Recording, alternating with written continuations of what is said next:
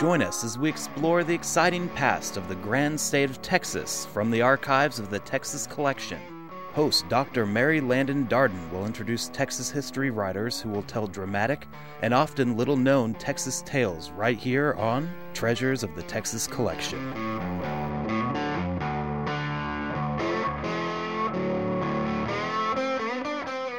Welcome to the Treasures of the Texas Collection, brought to you by Baylor University Libraries, KWBU-FM, and William and Kathleen Wardlaw.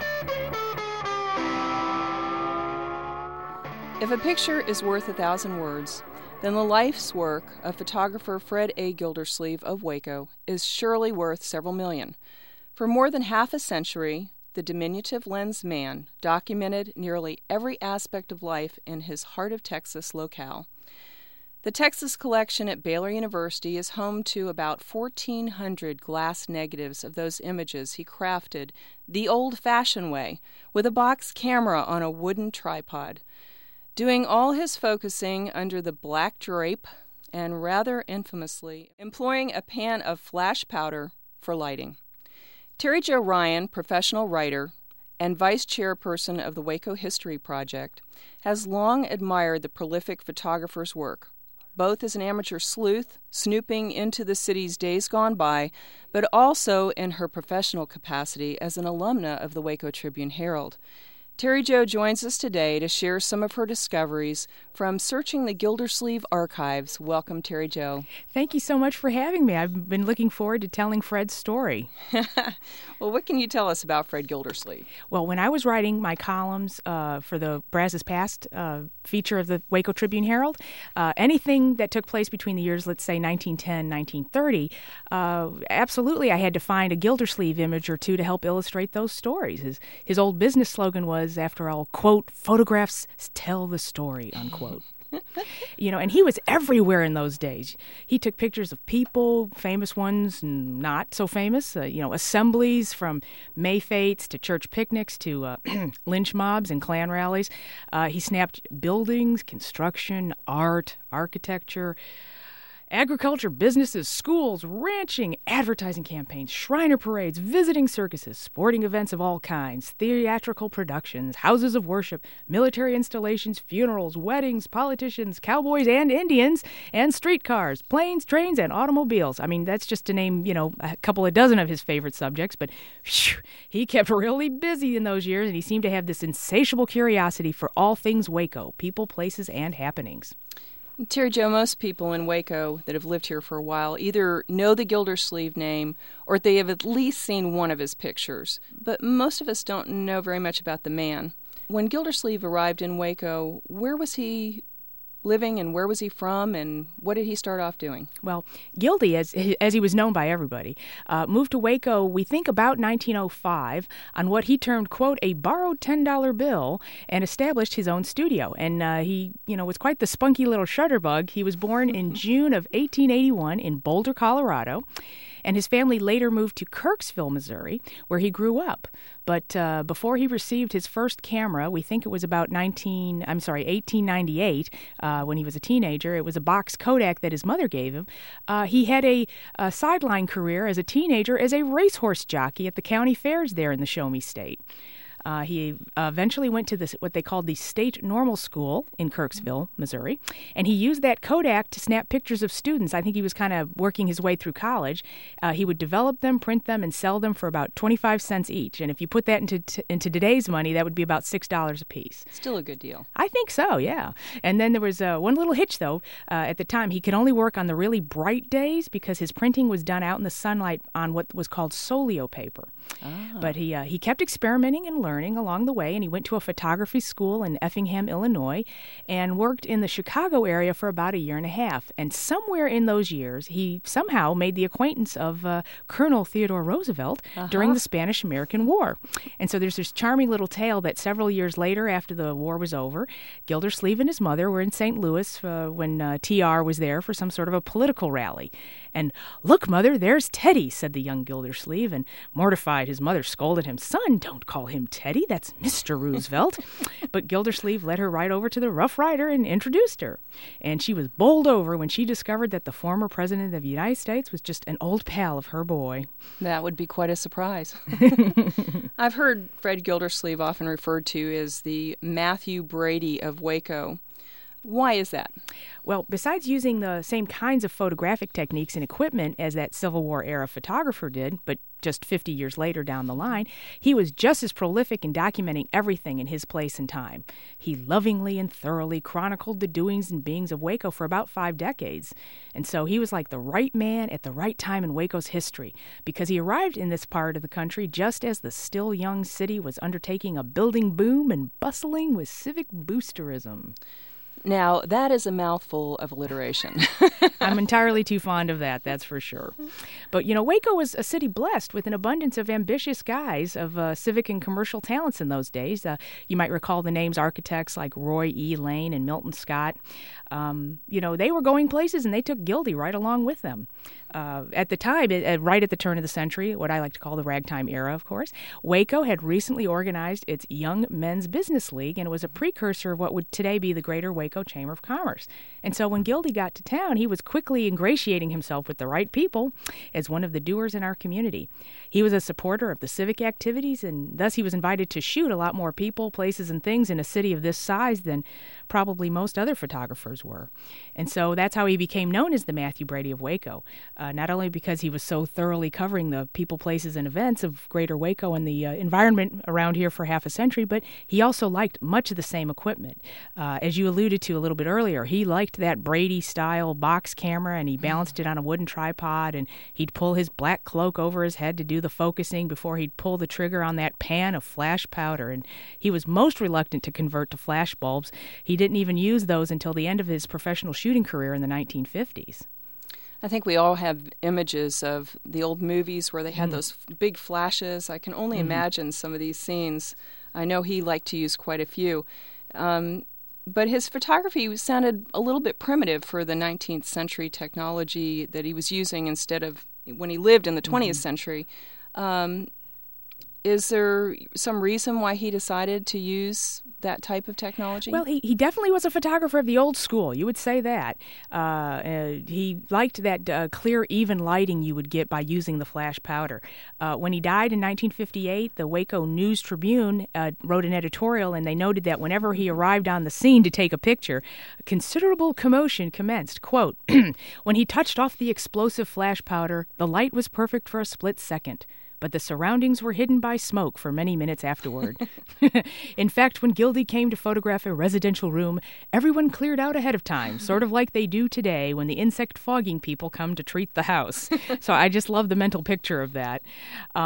Incidentally, having Gildy come to shoot your commission or an assignment around town must have been quite the event, because he first would tool around on a motorcycle in a sidecar, and in the sidecar he'd be toting his equipment or sometimes an apprentice with him.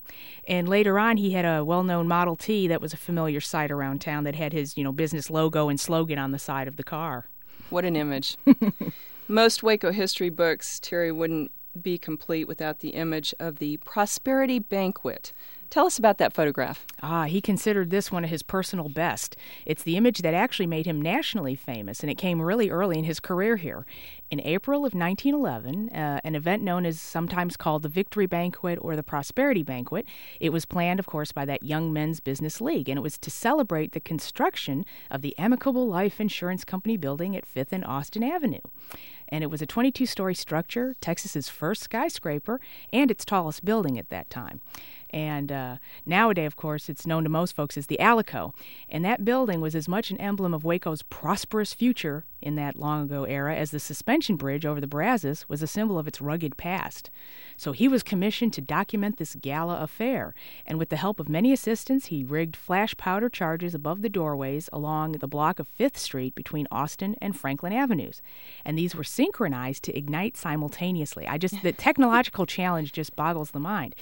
The illumination of these thousands of faces in that one instant at the height of the festivities made for the most sensational night photograph taken at to that time in this country. And so this image was reproduced in publications all around the country, and Gildy got it belatedly copyrighted, but it gave him a name across America, and he showed that kind of ingenuity time and time again. And he became famous. He was very much an innovator. In what other ways was he an innovator in the photographic arts? Well, around 1910, he was hired by an Eastern syndicate to shoot pictures of a plantation operation on an island off the Mexican coast, and thus you could say he pioneered the field of industrial photography. He also took the first commercial aerial photographs in Texas in 1914. Just think about that. That's only, about a decade from the invention of flight, by hanging halfway out of the cockpit of a plane flown by pilot Marion Sterling. 4 years later, when World War I Army base, the one that came here to Waco, known as Richfield, was in operation, he was designated an honorary navigator by the military pilots. And so he took great advantage of that position to experiment with aerial photography. In my research, I was thinking, you could almost say that Gildy was a pioneer documentarian of the military-industrial complex, because during those hectic days of World War I, 1917 through 1919, Waco was transformed by the arrival of Camp MacArthur and the Richfield Army Air Base. So he was there to provide this prolific record to the officials in Washington and Waco, from that marathon building blitz to erect the airplane hangars in the tent city, and the including mundane scenes of the doughboys' daily lives. I've seen pictures of, the guys doing their laundry or cooking in the mess hall, that sort of thing. But tons of these really daring aerial shots of Waco landmarks, from the air. And so, he was a small man with a big camera, and he tried to capture everything he could. Well, I can't imagine just going up in a plane at that time when they're so brand new would be so scary. But to hang out of a plane and shoot photographs is just... just as wacky. Blows my mind. Yeah, just as wacky and nutty as the pilots themselves. Yeah. There's a famous shot from the early 1900s of the Cotton Palace. Can you tell us about that? Oh, yes. This was probably his greatest technical triumph as a photograph. And, of course, it came in a bit of characteristic Waco-centric community boosterism. About 1916, he decided that he wanted to take one of his favorite shots, which was of the Texas Cotton Palace, the exhibition hall that was open in Waco from 1910 to about 1930. Right. Mm-hmm. And he enlarged it to the, at that time, unheard size of 10 feet across. Wow. And so in order to do this, he had to construct a special large, shallow wooden trough to float his development chemicals in, Mm-hmm. So instead of scoffing at such a notion, the people at the Eastman factory in Rochester, New York, bought into his dream, and they sent down a technician with a bolt of photographic paper to bring this great print to life, all 120 inches long of it. And it was the world's largest photographic print at that time, and Gildy gave his proud permission for the image to be taken on tour around the country. And I'm sure the city fathers of Waco were probably thrilled to have it touting one of the star attractions of our city. Wasn't 1916 the year Gildersleeve shot one of the most notorious sets of photographs in history? So it's a pretty painful topic to a lot of people here in Waco, but, because it was just so terribly shocking to our modern sensibilities. But sadly, it was entirely in keeping with the sometimes savage times in which he worked. But Gildersleeve was witness to one of the most infamous public lynchings of American history, an event called the Waco Horror. Waco at the time, really fancied itself the Athens of Texas, or the city with a soul, because it had so many churches and colleges, but thanks to these really haunting images, Waco became associated with this barbaric behavior. And so, for Gildy, he was shooting it as just a kind of another slice of life in his adopted hometown, like it was a football game or a grade school pageant, and the rest of the nation was aghast, of course, Now, historian Patricia Bernstein wrote a book a few years ago called The First Waco Horror, and she said that these, grisly photographs of a town's populace torturing a black teenager to death, helped galvanize public opinion across the country against lynching as a way of maintaining the social order. And although the act of taking the pictures was, quote, despicable, she said, the photographs themselves are an indelible legacy to Southern history. I think, kind of the irony of Gildersleeve's career is that outside of Waco, these are the images he is most remembered for, not all those ragtime-era portraits of handsome homes and bustling commerce. Right. What really blew my mind is he wrote Gildersleeve himself wrote this surprisingly candid letter to W.E.B. Du Bois, the editor-in-chief of the NAACP's publication called The Crisis. He was responding to questions about his lynching images, and he said, quote, "We have quit selling the mob photos. This step was taken because our city dads objected on the grounds of bad publicity. As we want to be boosters and not knockers, we agreed to stop our sales." Wow. Well, I know that you found a lot of surprising things in the research, and that certainly is one of the sadder stories. But what else did you find that was surprising about Gildersleeve and his work? Well, frankly, I was pretty surprised at some of the stuff I had found. For example, I had never heard that sometime in his early years he had lost a finger in his left hand to some kind of an accident. And so when people asked him about it, he would say, "Hypo ate it off." And hypo, of course, is that chemical used in the photo developing process. I never did find out how he lost it. Also, he was so, antic during his long career, I'd wondered if he had ever settled down and had a family. In fact, there's this one Dallas Morning News profile on him that described him as, quote, "a lifelong bachelor," unquote, but that really wasn't correct. Apparently, he had a 30-year-long marriage that didn't have any children involved, and it ended sometime in the 1940s, and that great personal loss of his, unfortunately, resulted in a great, terrible blow to Waco history as well. Because sometime in the 1930s through the 1940s, he had switched from using glass plate negatives, that the old-style Brady stuff Right. that he enjoyed, to the celluloid or acetate negatives. And so after his marriage dissolved, those acetate negatives ended up in a back alley trash bin, if you can believe that. And terrible. Roger Conger, the Waco historian who kind of befriended Gildersleeve at the end of his career, said that the ex-wife apparently regarded those negatives as just so much rubbish. And so that missing collection, we believe, of the mid-30s to the 40s included major athletic events, of course, and the coming to Waco of industrial giant companies like General Tire and Rubber Company, Owens Illinois Glass, as well as those military installations of World War II. So you're saying that most of his life's work was lost during the divorce? I mean, almost all of it, and more of his legacy would have been lost if it weren't for Roger Conger's intervention.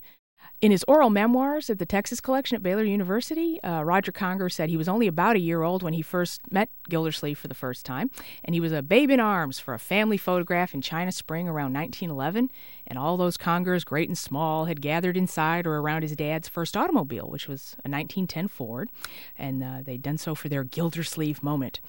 Well, anyway, Conger saw him on a weekly basis in the 1940s because both were attending First Presbyterian Church of Waco, and sadly, Gildy had already started his physical decline at the time.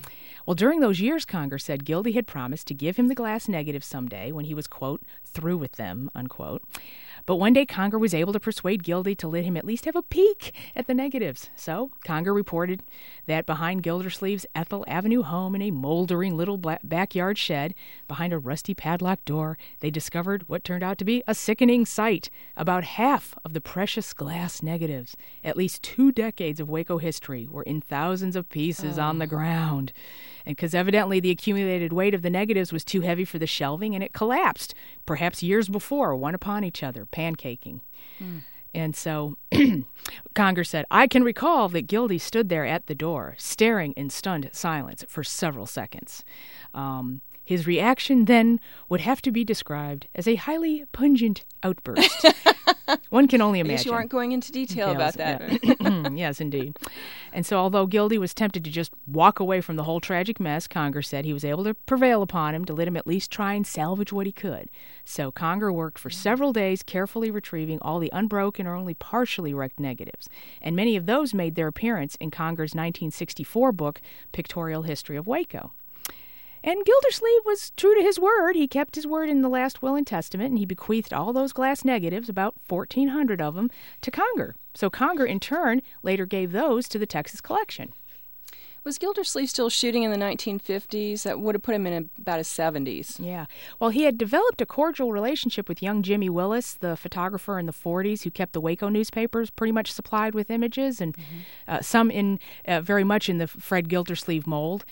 So Willis would help, his mentor out by developing some of the prints of the Gildersleeve's few commissions. But yeah, he was slowing down his career at that point, and the little extra jobs would, kind of keep him in cigarette money. And there's a delightful picture I saw in one book that of Gildy smoking a Chesterfield cigarette from his blackened silver holder, one of his small dogs in his lap on the porch of his home, and kind of jaunty, almost FDR style kind of picture there, But the 50s were kind of a sad decade for Gildy because his health was starting to deteriorate, and so Roger Conger stepped in as like a caretaker of sorts, and he wrote for an alumni magazine in the 70s a reminiscence about Gildersleeve, and he said, quote, "I visited him almost daily and cut his hair and even shaved him, and with the help of some church members I arranged for his funeral, including his burial and a bronze marker for his grave."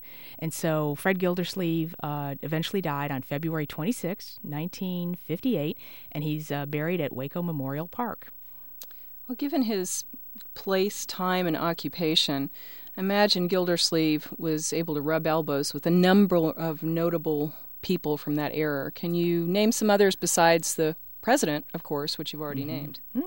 Well, indeed, he got to shoot lots of the celebrities of his day, and boy, I would have loved to have seen whatever he was able to capture of like visiting vaudeville stars. But some of the people I do know that he was able to shoot in his career was like the evangelist Billy Sunday, presidential contender Al Smith at the 1928 Democratic Convention down in Houston. Of course, we mentioned Teddy Roosevelt before. He also got to take pictures of Calvin Coolidge, William Howard Taft in Dallas in 1909 because Gildy had been named the official photographer of the State Fair of Texas at that point.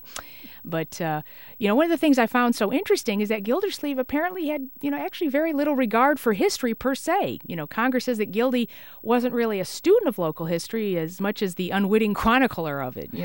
He came to recognize eventually the role that he had played as the documentarian in his later years because people would start to come calling to buy those prints of yesteryear.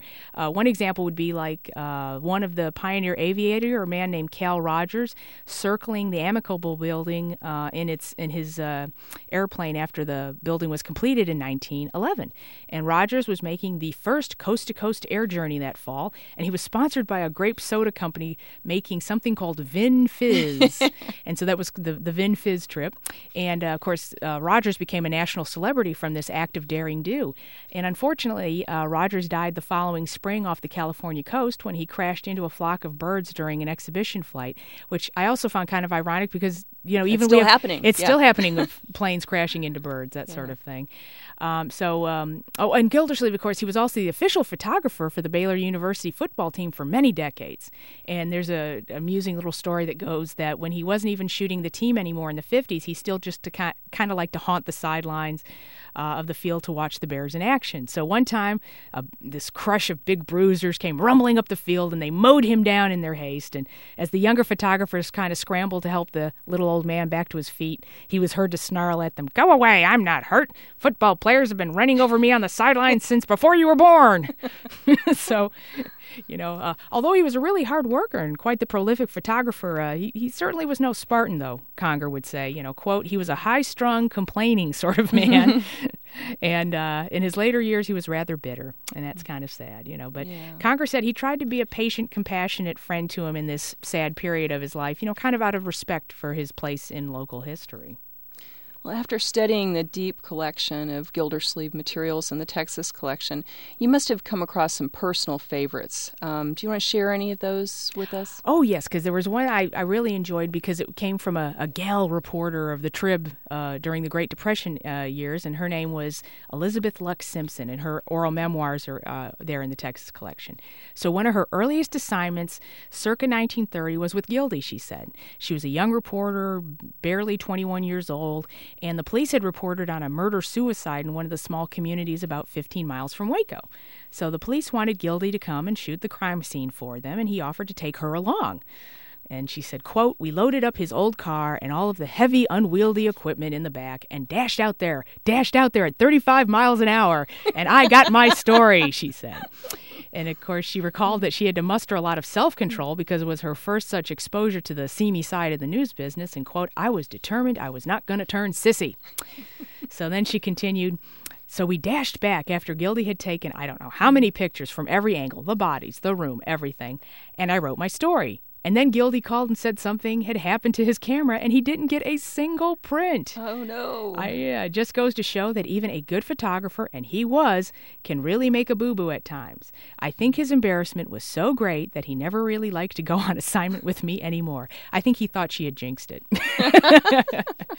Now, her reminiscences noted that although Gildersleeve was a staff reporter himself for a time for some of the papers, he really much preferred the freelance route because that gave him the freedom to pursue his other work, like, taking the family portraits, documenting church picnics, going to weddings, and all those other social affairs that people are willing to pay nice money for. Sure. And so there's this other local legend of Gildersleeve lore that was repeated for many years, and it took place also during the Great Depression, during a state ceremonial occasion for the Shriners. Mm-hmm. So supposedly about 2,500 Shriners were visiting the old Cotton Palace Coliseum, and the old Coliseum had fallen into hard times and out of regular use for several years because the Cotton Palace Exposition had gone under with the economic downturn and the collapse of the Great Depression. Mm-hmm. So there wasn't that much demand for the old meeting hall except for those large state meetings. So, bats and owls and other large flocks of pigeons had made the rafters their roost, and so, you can imagine things were covered with dust and debris and bird droppings, very thick up there in the roof area amid that lofty perch, So the Shriner potentates had asked Gildy to come and photograph the grand banquet of the assembly one night at the Coliseum. So Gildy and a local electrician worked all that day setting up the famous flash powder guns high in the Coliseum walls so that when the photographer pulled that trigger, his own flash powder would go off simultaneously with all those extra trays around the room to create that even bright light that he really loved for his pictures. So he set up his largest flash powder gun on the Coliseum stage itself. He fixed his camera on the tripod. Just picture all the Shriners in their finest tuxedos and medals, settling into their chairs, waiting for their image to be struck. And then Gildy looked under his black hooded camera, focused the image, braced himself, and pulled the trigger. Whoom! The flash shattered glass in scores of those upper windows and clattered down, along with a rain of droppings and feathers, and the entire Coliseum was enveloped in a big fog of powdery smoke and dust. Whew. So Gildy and his electrician friend quickly scooped up their paraphernalia and ducked out the back door of the stage before the smoke could clear and the audience regained their vision. So reportedly, he hid for days after this fiasco, but he was eventually forgiven by the potentates of the Shriners because after their shock had worn off somewhat, they liked that crystal clear image that he captured in that half second before that shower of debris fell into their dinner plates. And I would love to find that photo someday. That is a great story. Did Gildy ever take any uncommissioned photos, like for charities or just for the sake of art? Well, I haven't been able to find any records that he donated any of his work to the nonprofit organizations, for example, but, he did collect shots that clearly were not commissioned. Kent Keith, he was the former director of the Texas collection. He said in a 1997 interview with the Tribune-Herald that, quote, "A lot of times Gildersleeve would take out his camera and say, 'Hey, that looks interesting,' and just simply take a picture of it." With the great volume of Gildersleeve work available, it sounds like there was enough material possibly to fill a museum. Was there ever any talk of creating a specific museum for his work? Indeed, there were plans for a time in the mid-'90s for Sanger Heights neighborhood to turn his old dilapidated home at 2219 Ethel Avenue into a Gildersleeve museum of sorts. But unfortunately, various funding plans failed to materialize, and the ruins of the house were eventually sold to NeighborWorks Waco, and they tore down the structure in July of 2001. On the spot and on the lot next door, which was actually the home of his sister, who was an osteopathic physician. Her name was J. Ellen Gildersleeve.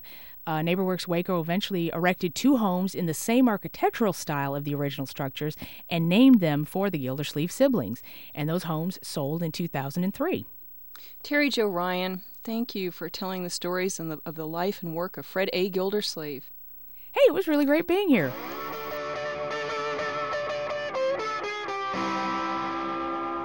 To view some of the tremendous volume of Fred Gildersleeve images at the Texas Collection on the Baylor campus, or to read newspapers, term papers about his life and accomplishments, visit the collection at the Carroll Library.